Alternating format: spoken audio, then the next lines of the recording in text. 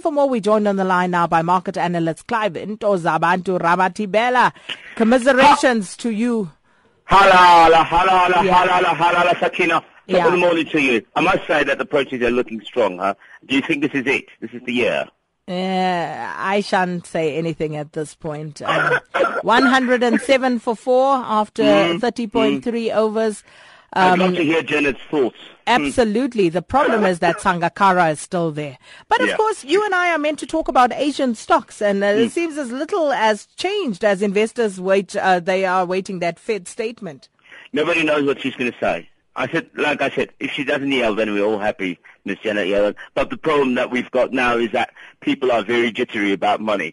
It's like that situation, you just got paid, and then you're just waiting at the bank, and then you know that the debit order is about to run, and then you go quickly to the ATM before 12 o'clock midnight. Just after 1 minute past 12, you draw all the money before the debit orders run. That's exactly what people are doing now. They're just waiting to hear what this woman has got to say. So they're waiting to know whether or not they should be putting money or not in the equity space. And that's why the Asian markets, Akira, are not necessarily looking strong. They're quite mixed. The MSA Asia Pacific is declining in actual fact in the last couple of hours to 0.1%. And also if you look at the Fed and what they were expecting them to say, a lot of the guys, a lot of commentators still saying that they're going to be patient. So I don't know what patient means, because the only patience I know, Ushala in Soweto there. That's patience I know. But they want us to be patient, and we must hopefully wait for them to make the decision. So let's wait let's wait and see what the minutes say. Indeed, we shall do just that. Not like we can do anything else. But just looking at South Africa's current account deficit, looking at the papers this morning, it's narrowed in the final quarter of 2014, although the economy and the rand remain vulnerable to shocks caused by capital outflows, though. You know what happens when you have capital outflows, which is what concerns a lot of South Africans, a lot of economists as well, the guys who understand this industry really well. You know, if the money's not staying in the country, you remember yesterday we spoke about what's happening in Indonesia, Sakina, where they're actually influencing foreigners to keep money local by cutting down on their taxes and giving them incentives, for example, if they hire more local-based employees. So what that does then, it encourages investors to actually stay around so that the money doesn't leave as quickly as it is made in that particular country. So now what is happening is that the Reserve Bank came out yesterday with the current account numbers, and if you look there, for example, we had rising exports for the last quarter of last year. The deficit was shrunk to 5.1%, which is to the gross domestic product, which is the GDP number in the fourth quarter of last year.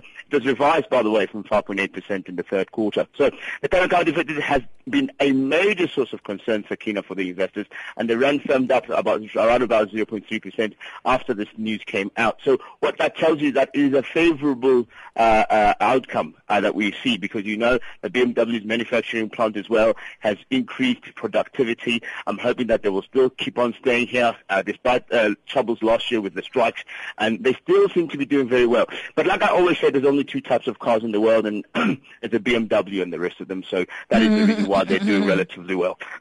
I used to think that until I was enlightened. So your turn is coming. Not below the belt. Oh, dear. And just very quickly, the petrol price. I mean, talks that we might see a 2 rand increase. I mean, not very good news, is that? But we're not surprised, Sakina. Remember I said to you. Yeah, but if still, 2 rand sounds like a lot. It is a lot. It is a lot. But we've dropped by almost 5 rand over the last 6 months.